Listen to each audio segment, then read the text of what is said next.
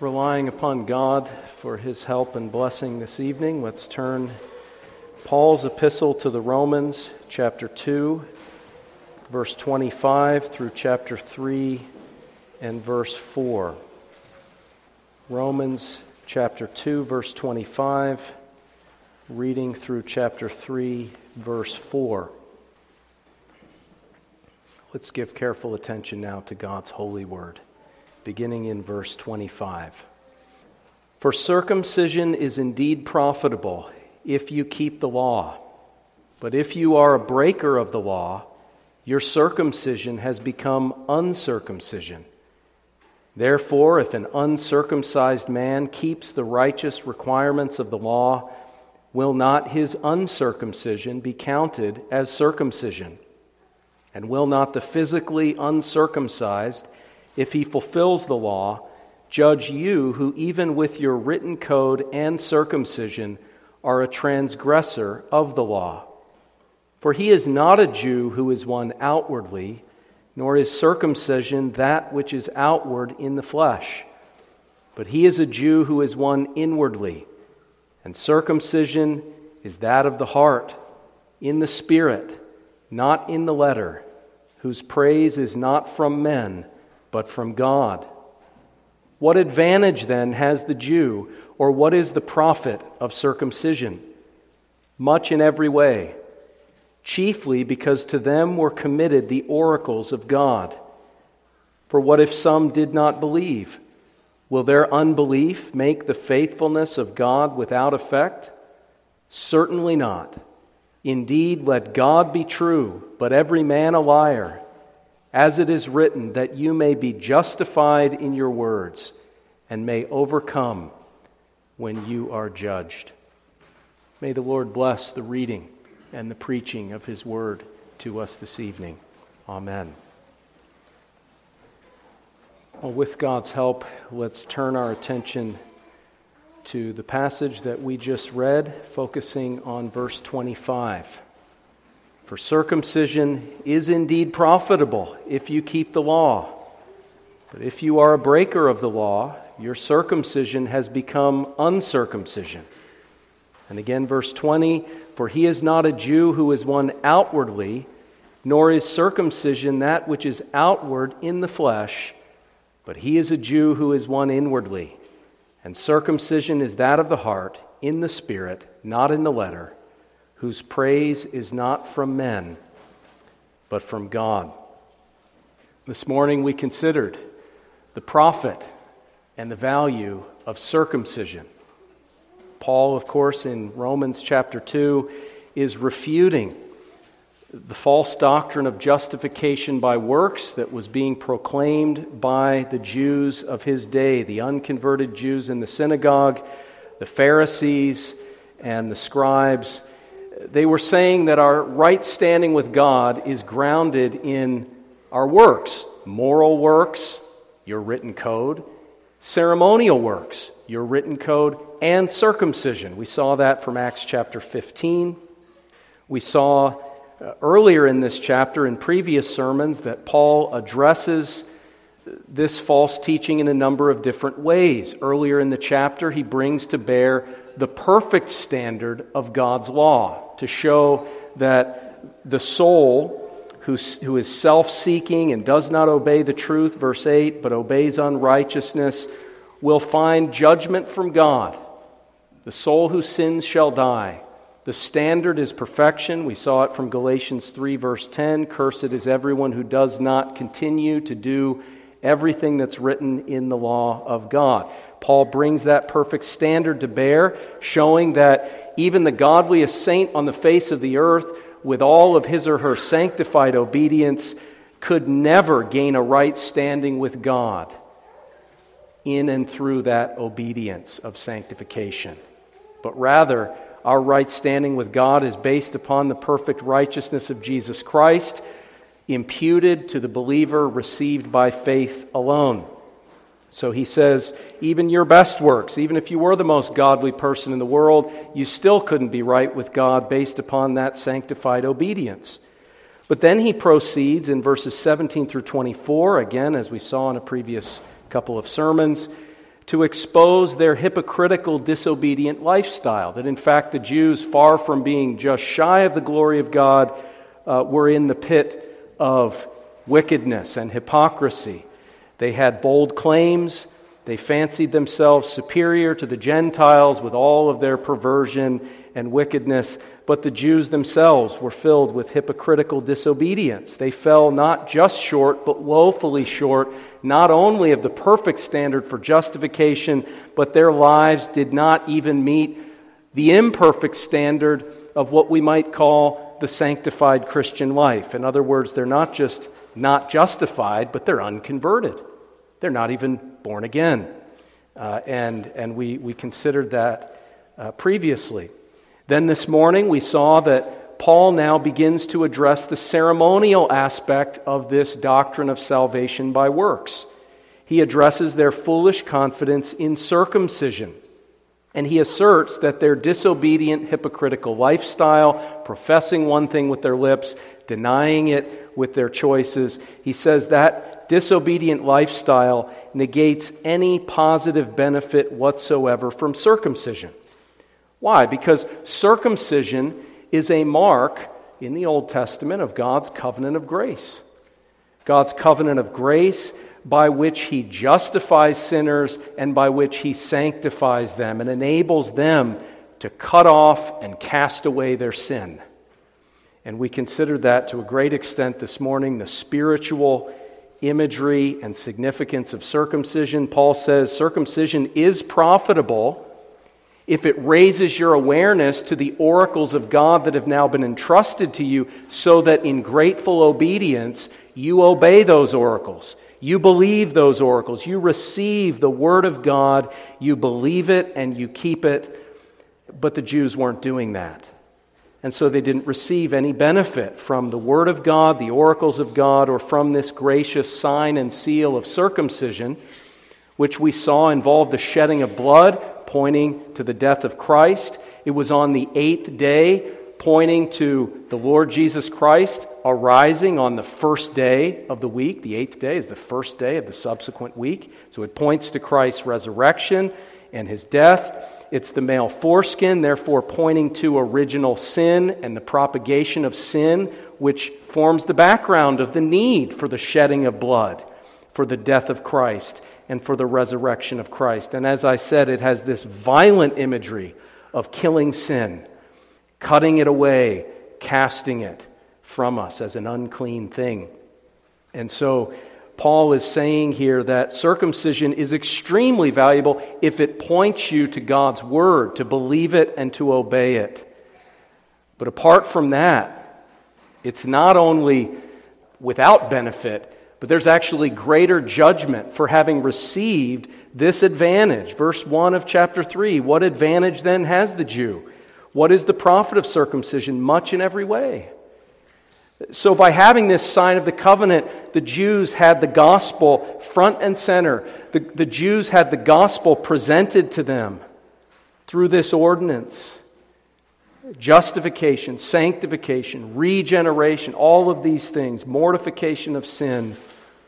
And by not believing and obeying these oracles, they found greater judgment. And we considered the danger of recognizing the connection between baptism and circumcision. We recognize the danger in the church today of people having received the outward sign, circumcision cutting away, baptism cleansing away. Very similar imagery here, speaking of the new birth and Christian sanctification. We can receive the sign, but it's like if you put a sign for a security system outside of your house, but you're not actually a subscriber to the security system, it may fend off potential robbers from your home, but if they do come, it's not going to help you at all. When it really comes down to it, just having the sign isn't enough. And it's not going to help you in the day of judgment to have received the sign. Old covenant circumcision, new covenant baptism. Apart from the things signified, the new birth, the forgiveness of sins, a life of obedience and holiness.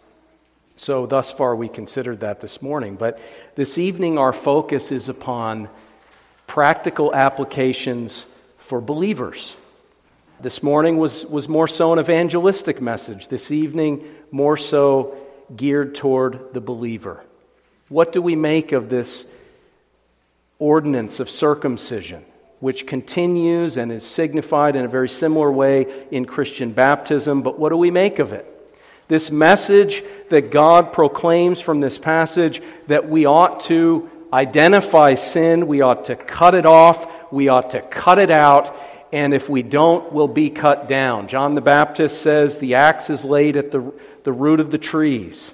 Every tree that does not bear fruit, he will cut down and cast into the fire. Yes, but how does that apply to me as a believer? How does it apply to you as a child of God? Jesus says in Matthew chapter 5 famously that we ought to be willing to cut off our right hand, pluck out our right eye, lest our entire body and soul be cast into hell fire. Yes, but what does that say to you as a child of God, as a believer? Well, circumcision, of course, as we said countless times this morning, is a gracious ordinance. Even as baptism points us to the Lord Jesus Christ, circumcision as well. Isaiah 53:8 tells us that Christ was cut off from the land of the living. For the transgressions of my people, he was stricken. So when we think of circumcision, when we think of the imagery, when we think of being cut off, we think of Christ. We think of what he's done for us. That on the cross, he took all of our sin. The Lord laid on him the iniquity of us all. All of our sin was placed upon the sinless Son of God on the cross, and he was cut off from the land of the living. Now we tend to think of this, oftentimes we think of it in terms of our justification. Christ was punished, I deserve to be cut off, and therefore he took the punishment for me, so I won't go to hell. Well, that's true. But the biblical gospel says that on the cross, when Jesus was cut off, far more than just our legal guilt being taken away, far more than that took place in that great exchange. That did happen, but more than that took place on the cross of Calvary. When Christ was cut off on the cross, it not only took away the guilt of our sin, but the Bible is explicit, especially in the book of Romans. Paul says that in fact, our flesh, the influential power and dominion of sin, was cut off at the cross. The dominion of sin over the believer, which is the fruit of the guilt of Adam's sin. Adam sinned, and as a punishment, he and all mankind were given over to sin, sinfulness. And so Christ on the cross takes away the guilt, but he also liberates us from the bondage that flowed from that guilt.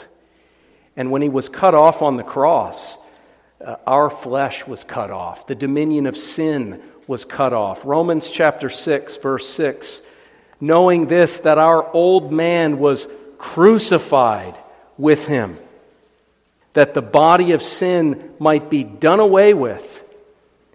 Remember, he's crying out in chapter 7, who will deliver me from this body of death, this body of sin? But here we're told that on the cross, not only the guilt of our sin was satisfied through the punishment, but also our old man, our old nature, the lust of the eyes, lust of the flesh, the pride of life, was crucified with him, that the body of sin may be done away with, that we should no longer be slaves of sin. For he who has died has been freed from sin. Now, if we died with Christ, we believe that we shall also live with him. Death is the ultimate separation. Death is the ultimate cutting off. Body and soul separated at death. When it says that the believer becomes dead to sin, when it says that the old man was crucified and put to death in Christ on the cross, what it is saying is that fundamentally for every Christian at the cross, applied at regeneration and throughout the believer's life, is this cutting off of sin. It's cutting off of sin, cutting off of the flesh. Definitively, Christ has defeated it. Christ has utterly destroyed the dominion of sin. That's why it's called our old man. It's not the current man, not the new man. It's the old man. It's the old humanity. Behold, the new has come. And we're told, verse 10, for the death that he died to sin once for all. But the life that he lives to God. Likewise, you also, listen to this, reckon yourselves. That word reckon is the same word for imputation. The same word that's used when it speaks of God imputing righteousness to Abraham by faith. Romans 4 uses that word. This word, reckon. Not only are we to receive the reckoning of Christ's righteousness to our account in our justification, but we need to gird up the loins of our mind as believers and reckon ourselves. We need to take every thought captive. We need to have a renewed mind. We need to be perceiving who we are as born-again believers. Reckon yourselves to be dead indeed to sin. That means you need to look at the cross of Christ not only as Him taking your punishment, but Him as decisively removing the dominion of sin over your life. Dead to sin, but alive to God in Christ Jesus our Lord. Therefore, do not let sin reign in your mortal body. So if sin is reigning, if I'm living a disobedient, backslidden Christian life, that's because I'm not reckoning the cross as having done what the Bible says the cross has done. If I'm living a backslidden Christian life, that means that I'm letting sin. See, that the unbeliever is not letting sin reign. The unbeliever is under the dominion of sin. They're totally depraved. They're dead and blind in sin. But we as believers, if we give the devil a foothold, if we fail to reckon ourselves to be dead to sin, we're giving him a foothold. We're allowing sin to reign in our mortal body, that we should obey it in its lusts. He says, don't let it happen. You have to grab hold of this truth, not just the truth of justification, but the truth of sanctification, the truth of Christ being, as it were, circumcised on the cross, as it were, having sin in the flesh on Christ, being cut off definitively, the dominion of sin, cut off and cast away. He says, do not present your members as instruments of unrighteousness to sin. Now, a true believer may feel sold under sin, as Paul did in chapter 7, and sometimes we're given over to backsliding in our lives. But the fact of the matter is, we're letting it happen. We're presenting our members. We're making a choice. We're voluntarily giving ourselves over to this servitude of the flesh. We're failing to reckon what is true according to the Word of God in our lives. He says, but present yourselves to God as being alive from the dead, and your members as instruments of righteousness to God. Listen, verse 14, for sin shall not have dominion over you. Dear believer, that is a promise to you. If you are a true Christian, if you're trusting in Christ and not in the flesh, all you have is Christ's death, Christ's resurrection, Christ's perfect obedience. That's all you've got. That's all the hope that you're ever going to have. And that's you. Then it's saying of you, fear not in your battle against sin. Sin doesn't say shouldn't have dominion, but if it does, it's your fault. It says, for sin shall not have dominion over you. In other words, there may be backsliding, but God will bring you out of it. Christ living in and through you is more than capable of restoring you. Sin shall not have dominion over you, for you are not under law but under grace. And I would submit to you that the most effective lie of the devil in keeping Christians in a depressed and backslidden state, in a discouraged and disobedient lifestyle, is this, that he just expunges verse 14 from our Bibles. For sin shall not have dominion over you. The bondage that the believer, if we can call it that, the bondage that the believer experiences in a backslidden condition is largely on account of the fact that the believer is not reckoning himself or herself as dead to sin. The believer has not memorized this verse and is not reciting it and being encouraged by it. Sin shall not have dominion over me. I am not under the law. Christ has satisfied the law on my behalf. And when God said, you eat of the fruit, dying you shall die, and He cursed mankind with total depravity and spiritual death in transgression and sins, dominion under sin as a judicial punishment for sin, I'm not under that anymore. I'm not under the law anymore. I'm not under its condemnation. My crimes have been pardoned and expunged, and I'm let out of prison. And I'm not going to live in that prison because I've got my pardon right here from the governor's office.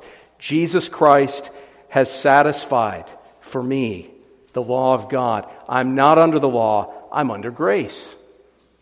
I'm under grace. My sins are forgiven, and now the grace of God enables me to work out my salvation with fear and trembling. And I can work it out not just optimistically. That word optimism, it can be a cop-out sometimes. It's not optimism, it's faith. It's faith. It's saying sin shall not have dominion. That's not being overconfident like Peter saying, oh Lord, I'll suffer and die for you. And of course he trusted in himself and failed miserably and denied the Lord 3 times. That's not what we're talking about here. We're saying believing the promise of God to sanctify the believer, that Christ definitively has cut off and cast away the dominion of sin.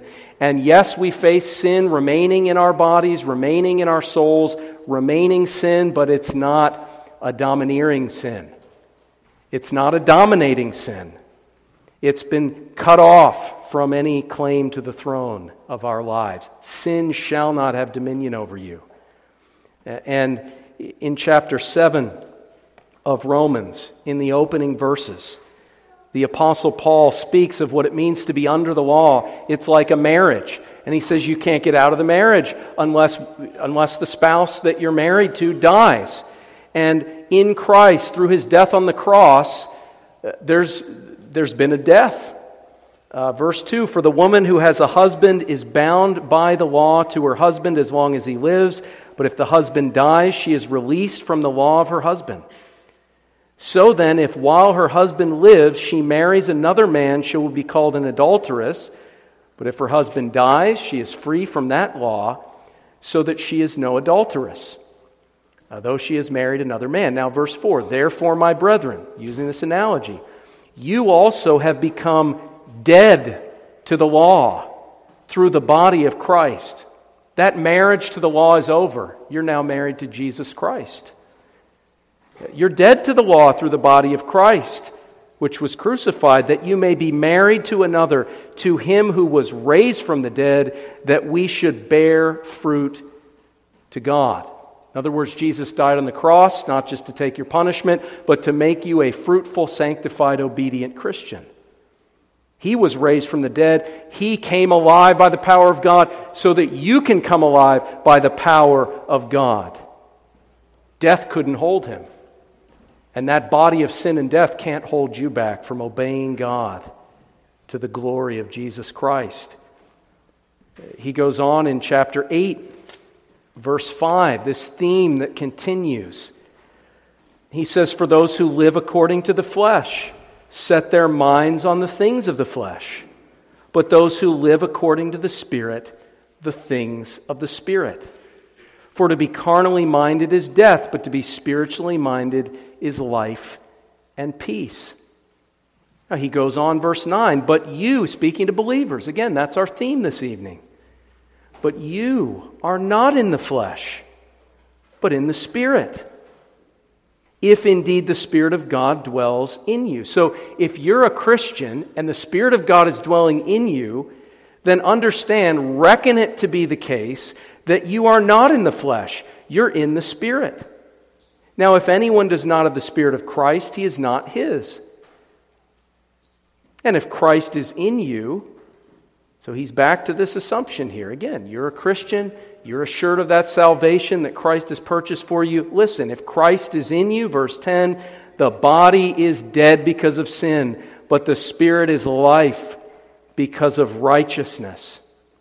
If the Spirit of Him who raised Jesus from the dead dwells in you, He who raised Christ from the dead will also give life to your mortal bodies through His Spirit who dwells in you. I mean, we could go on and on. We'll get there, God willing, in this series on Romans. But the point here is, through the cross of Christ, through the death of Christ, sin in the flesh has been condemned, it has been cut off, it has been defanged, it has been neutralized in terms of any power to dominate your life.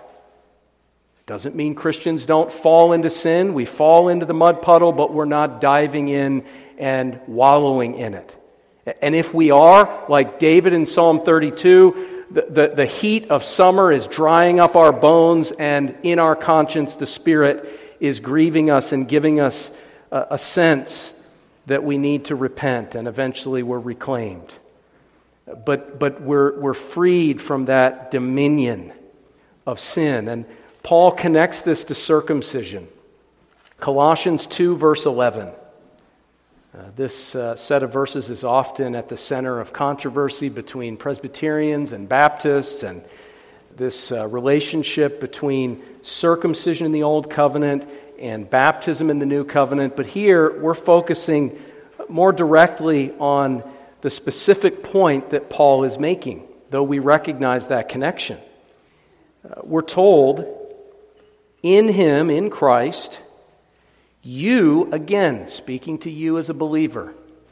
This is not primarily an evangelistic sermon, although every sermon is evangelistic, but listen, as a believer, in Him you were also circumcised. These are Gentiles in Colossae, but he says spiritually, you were also circumcised with the circumcision made without hands, by putting off the body of the sins of the flesh by the circumcision of Christ. Now, reputable scholars on both sides debate whether this is saying that the work of regeneration that sets us free from sin is here being called the circumcision of Christ, the circumcision which Christ performs by the Holy Spirit to bring us from death to life, to cut off the flesh, and to bring us into this state of being a new creature. And so we've been born again, we've been regenerated, and that in itself, they would say, is the circumcision performed by Christ, the Christian circumcision, the new birth, which corresponds to what circumcision was pointing to. Other scholars would say that we were liberated from sin, the putting off of the body of the sins of the flesh by the circumcision of Christ, in the sense of Christ being cut off on the cross. That this is an explicit reference to the death of Christ. It was His cutting off. It was His circumcision, as it were. And it marks the circumcision of the heart of every believer, as that is applied in regeneration. Well, either way you take it, the significance here is that every true Christian is born again.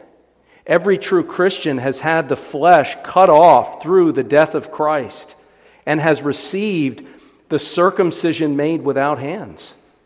The dominion of sin is cut off and cast away. And then it says, buried with Him in baptism. Again, saying that this cutting off, cutting away, and cleansing away, for the Apostle Paul, it's all one and the same, essentially. It's all one and the same. The imagery of baptism and circumcision are so closely knit together here. We've received this circumcision made without hands, being buried with Him in baptism, in which you also were raised with Him through faith in the working of God, who raised Him from the dead. And so beyond all the debates, let's look at the practical point that I think is undebatable. Verse 13.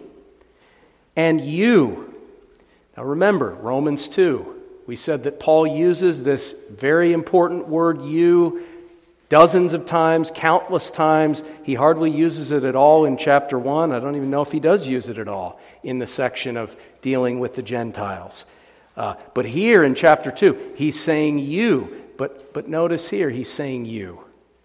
He's speaking to you. Take it from the mouth of the apostle as a word to your soul, dear believer. You, being dead in your trespasses and the uncircumcision of your flesh, he has made alive, together with him, having forgiven you all trespasses. What a beautiful word, all. All. If you're a believer in Christ, he was cut off not just for your worst sins, not just for a certain subset of the sins that you've committed against Almighty God, not just the sins prior to your baptism. He has been cut off. The Lord laid on him the iniquity of us all, and he's forgiven you all trespasses.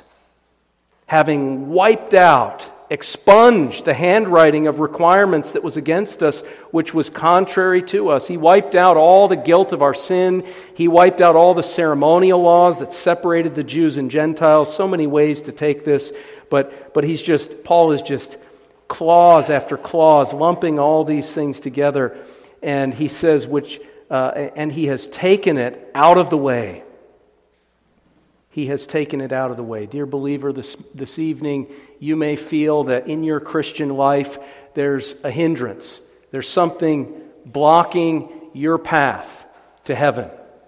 There's a sin that is a stumbling block and you just can't get past it. There's guilt, there's affliction, there's discouragement, there's a relationship breakdown, and it's just right there in the middle of the road, and you can't go under it, you can't go over it, you can't go around it.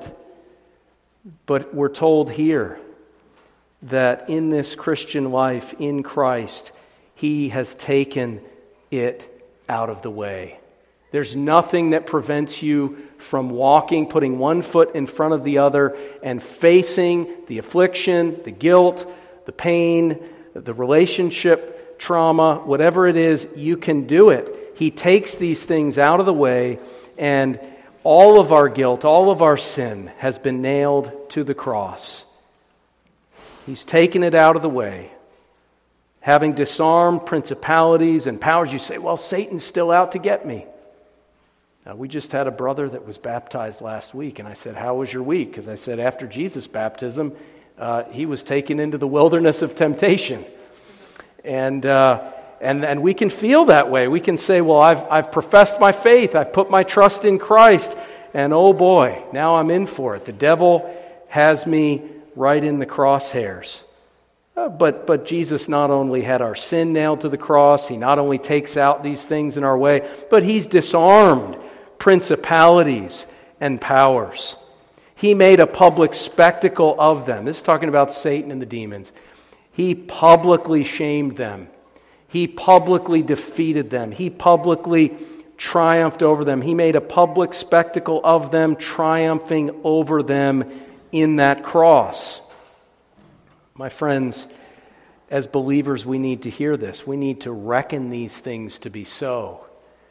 Satan will take hold of our lives through temptations to doubt that these things are so, to doubt that there's something we can do to overcome sin. You have an issue in your life, maybe something in your Christian life that you're neglecting, and you say, well, I want to be more consistent in my Christian life in this area or in that area, but I keep spinning my wheels. Well, I guess that's just the way it's going to be, and I guess I'll have to be satisfied with a mediocre Christian life.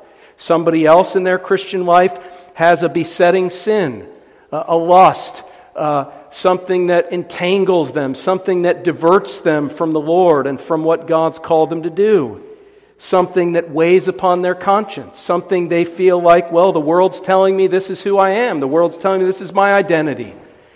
You'd better just get used to it. This is your identity. This is who you are. Jesus Christ says nonsense. That identity has been circumcised. It's been cut off. It's been cut away. If you are in Christ, you are a new creation. There's your identity in Christ. And we need to reckon these things to be so. Some of us have been delivered from these life-dominating sins in our unconverted lives, and we've been brought into the kingdom of God, and we need to be constantly remembering what God has done for us. Setting up our Ebenezer, as it were, our stone of help. The Lord has helped us thus far. He delivered me from the lion. He delivered me from the bear. He's going to deliver me from this uncircumcised Philistine. There's nothing that you need to fear in your Christian life. Nothing for which the grace purchased at the cross is inadequate. Paul says it best, Philippians 3:3, we are the circumcision. We are the circumcision. And so that temptation rears its ugly head. Cut it off. Cast it away. That's who you are. It's not just something Christ has done for you. That's who you are. You're the circumcision. You're not who you once were. You've been washed. You've been bought with the blood of Christ. You are not your own. You are the circumcision. And my friends, as we look at Romans chapters 2 and 3, we can't help but just reflect on a couple of things. First of all, the oracles of God. Circumcision was a sign and seal which drew God's people's attention to His Word. And that's what the sacraments do. I mean, baptism in itself, I mean, it's insignificant. It's utterly meaningless unless it's pointing us to the cleansing power of the Holy Spirit and of the blood of Christ. The Lord's Supper in itself, if we just recited it in Latin and distribute it's meaningless unless we have the Word of God to explain it, and unless those sacraments are a sign and a seal, an authenticating pledge of the veracity of that Word. And so the oracles of God, they've been committed to us, no less than to the Jews. They've been entrusted to us, and that's an advantage. Jeremiah 6:10 warns of the danger of having uncircumcised ears. Uncircumcised ears. What are we doing with these oracles? Are we listening to them? Have our ears been dug out, Psalm 40, so that we can hear and do the will of God revealed in Scripture? Do we have circumcised ears?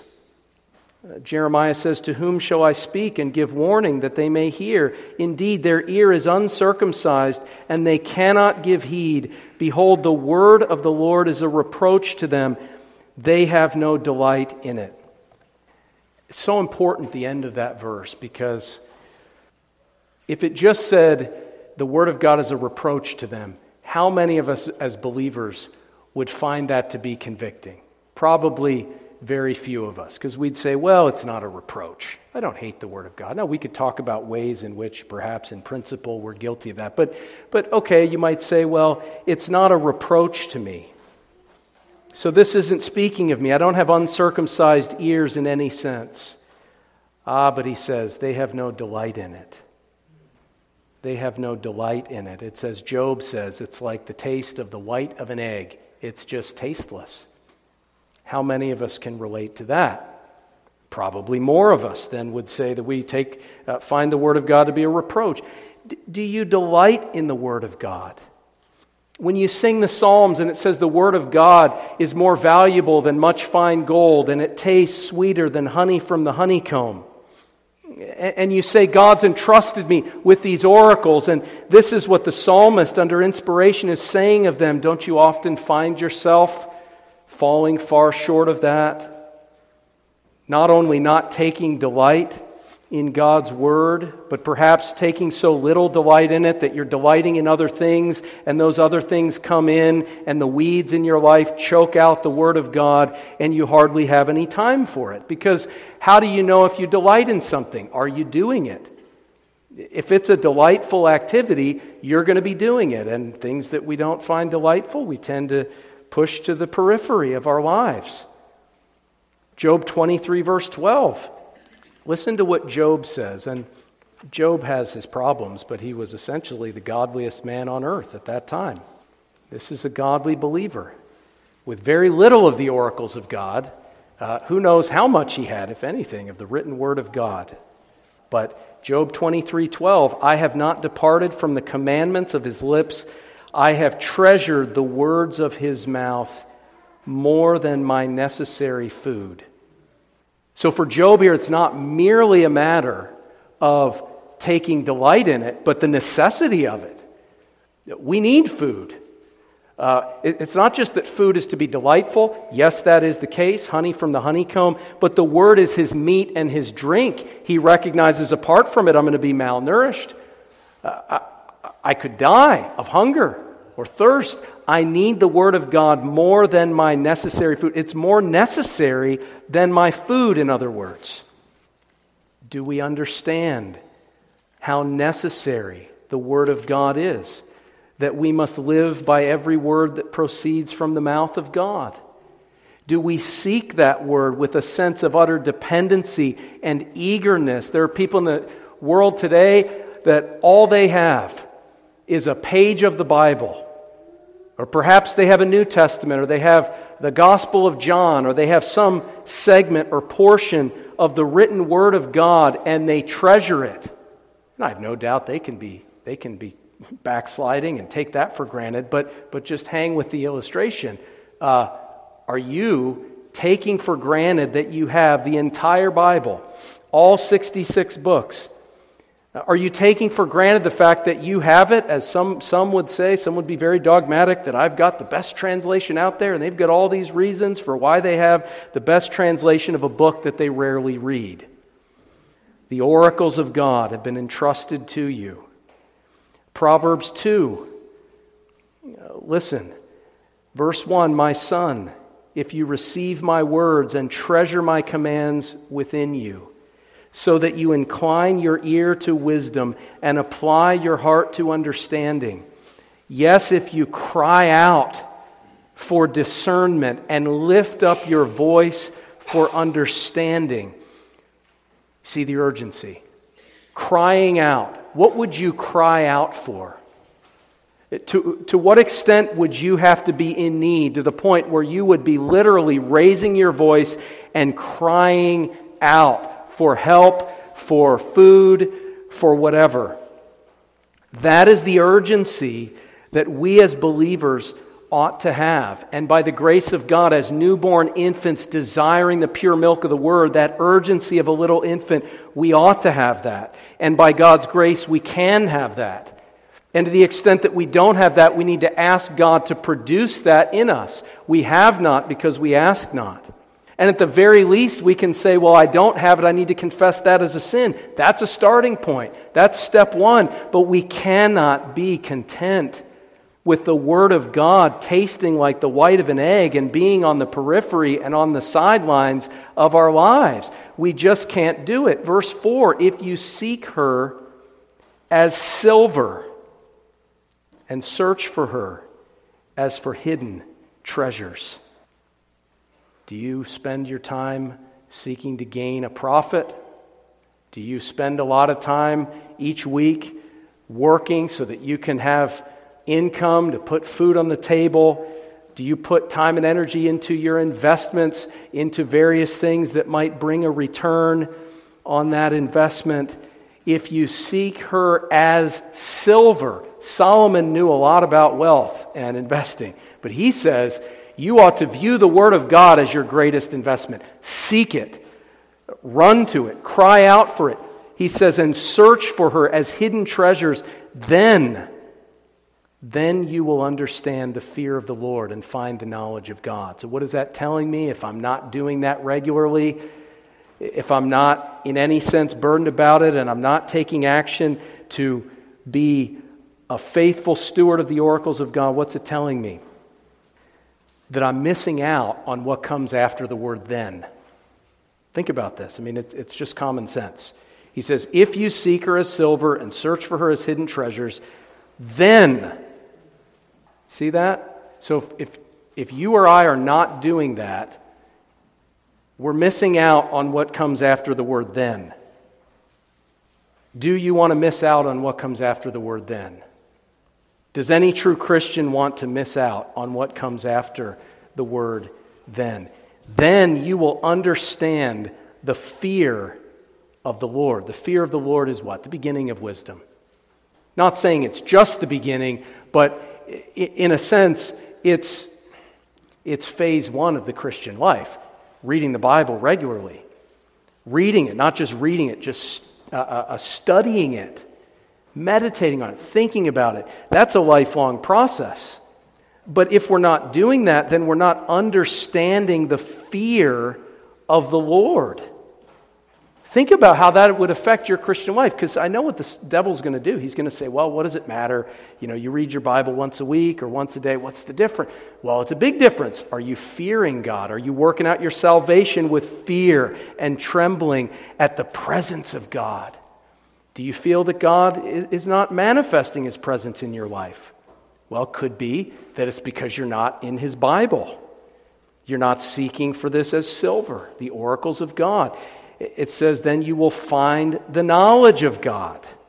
For the Lord gives wisdom, and from His mouth come knowledge. I mean, we could go on. We just read through the book of Proverbs till we're all blue in the face, but you get the point. The oracles of God. We need to learn to fear the Lord. And the king in Israel was to write out a copy of the law and read it every day.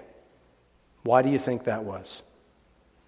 Well, it was because he needed the law of God, as it says there, to learn to fear the Lord. You say, I'm not a king of Israel, so maybe I can get away with reading the Bible a couple times a week. No. Christ has called you to be faithful in whatever calling that He's placed you in, and you need to learn to fear the Lord. How are you going to work out your salvation with fear and trembling if you're not learning to fear the Lord? How are you going to learn to fear the Lord if you're not reading the Bible every day, which is a prerequisite to learning to fear the Lord? You see, it's plain and simple. And so much more we could say here about killing sin, about the praise of men versus the praise of God. But I'm going to tie up just one more loose end with the oracles of God, and we'll call it quits for the sermon. Hebrews 5. I just want to draw your attention to this, and then we'll bring it to a close. Hebrews chapter 5. And these are hard words. These are not pleasant words, but the peaceable fruit of righteousness is pleasant. And so we're desiring to see these words bear fruit. Hebrews chapter 5, verse 11. He says, concerning Christ as the priest in the order of Melchizedek, of whom we have much to say and hard to explain. At least he's honest there about that. It can be hard to explain. Since you have become dull of hearing. Since you have become dull of hearing. For though by this time you ought to be teachers, you need someone to teach you again the first principles of the oracles of God, and you have come to need milk and not solid food. And he goes on about exercising our senses to discern good and evil. More could be said. I'm trying to wrap this up. Listen to what he's saying. He's saying we have a lot to say, and you have a lot in your Christian life that God's calling you to do, from this step to the next step to the next step. And the good and the prosperity of God's church depends upon everybody passing 9th grade to get to 10th grade, to 11th grade, to 12th grade, to graduate. God's church depends upon everybody continuing in the school of Christ and taking that next step in due course and rising up eventually to serve in God's kingdom in church offices and other valuable service opportunities. God, in His providence, has set it up that way. And Paul is looking at the Hebrew Christians and he's saying, by this time, you ought to be in 10th grade. You're in 8th grade. You're in 9th grade. You ought to be here, but you're here. And it's not mean-spirited. He loves these people. He says that their labor of love is a sweet aroma in the presence of God. He loves these people, but he's saying you need to advance, you need to keep working, you need to keep laboring and maturing and growing in wisdom and stature and favor with God and man. You need to take that next step. And for everybody here, as I'm looking at different faces, it's a different step, it's a different place and calling. And and we could get into details, but I can tell you it's literally everybody. You need to take that step. And if you get to the point where you ought to be here and you're not, the body of Christ is going to suffer for that. I'm not bitter about that. It's God's providence. But the body of Christ is going to suffer. If you need to profess your faith and join as a communicant member and you don't, we're going to suffer for that. If you need to become a deacon or an elder or go into the mission field and you're not taking these steps and maturing in your prayer life, in your Bible reading, in every aspect that's necessary, if you're not passing that grade and going on to the next one, the body of Christ is going to suffer. And we need to take this seriously. We have the oracles of God. Are we hearing them? Are we discerning what God's called us to do? And are we zealously being about the work of our Heavenly Father? If we're not, this church is going to suffer. Now, I am not saying, this last thing I'm going to say, I'm not saying that, let's say there's a church office, and you're saying, I can't do that because of what God has called me to do right now. That's not what I'm concerned about. But if you can't rise to that next step, not because you are doing what God's called you to do, but because you're not doing it, that's the concern. That's the concern. We need to be growing, we need to be disciplined, and we need to get to the next step in response to the oracles of God. Let's pray. Gracious Heavenly Father, we give thanks for your Holy Spirit who has applied to us this spiritual circumcision which was accomplished at the cross. We pray that you would enable us to cut off and cast away every sin and every weight that hinders. We pray that you would enable us to seek and destroy the sins, the stumbling blocks, the hindrances, and that we would walk in your ways and be good stewards of those oracles of God, which are of great advantage and of great profit. We pray in Jesus' name. Amen.